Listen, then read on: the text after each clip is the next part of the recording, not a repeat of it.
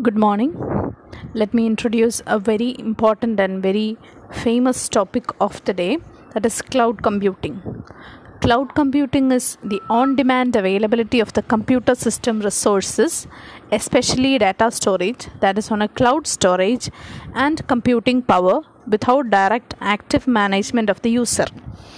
The term is generally used to describe data centers available to many users over the internet.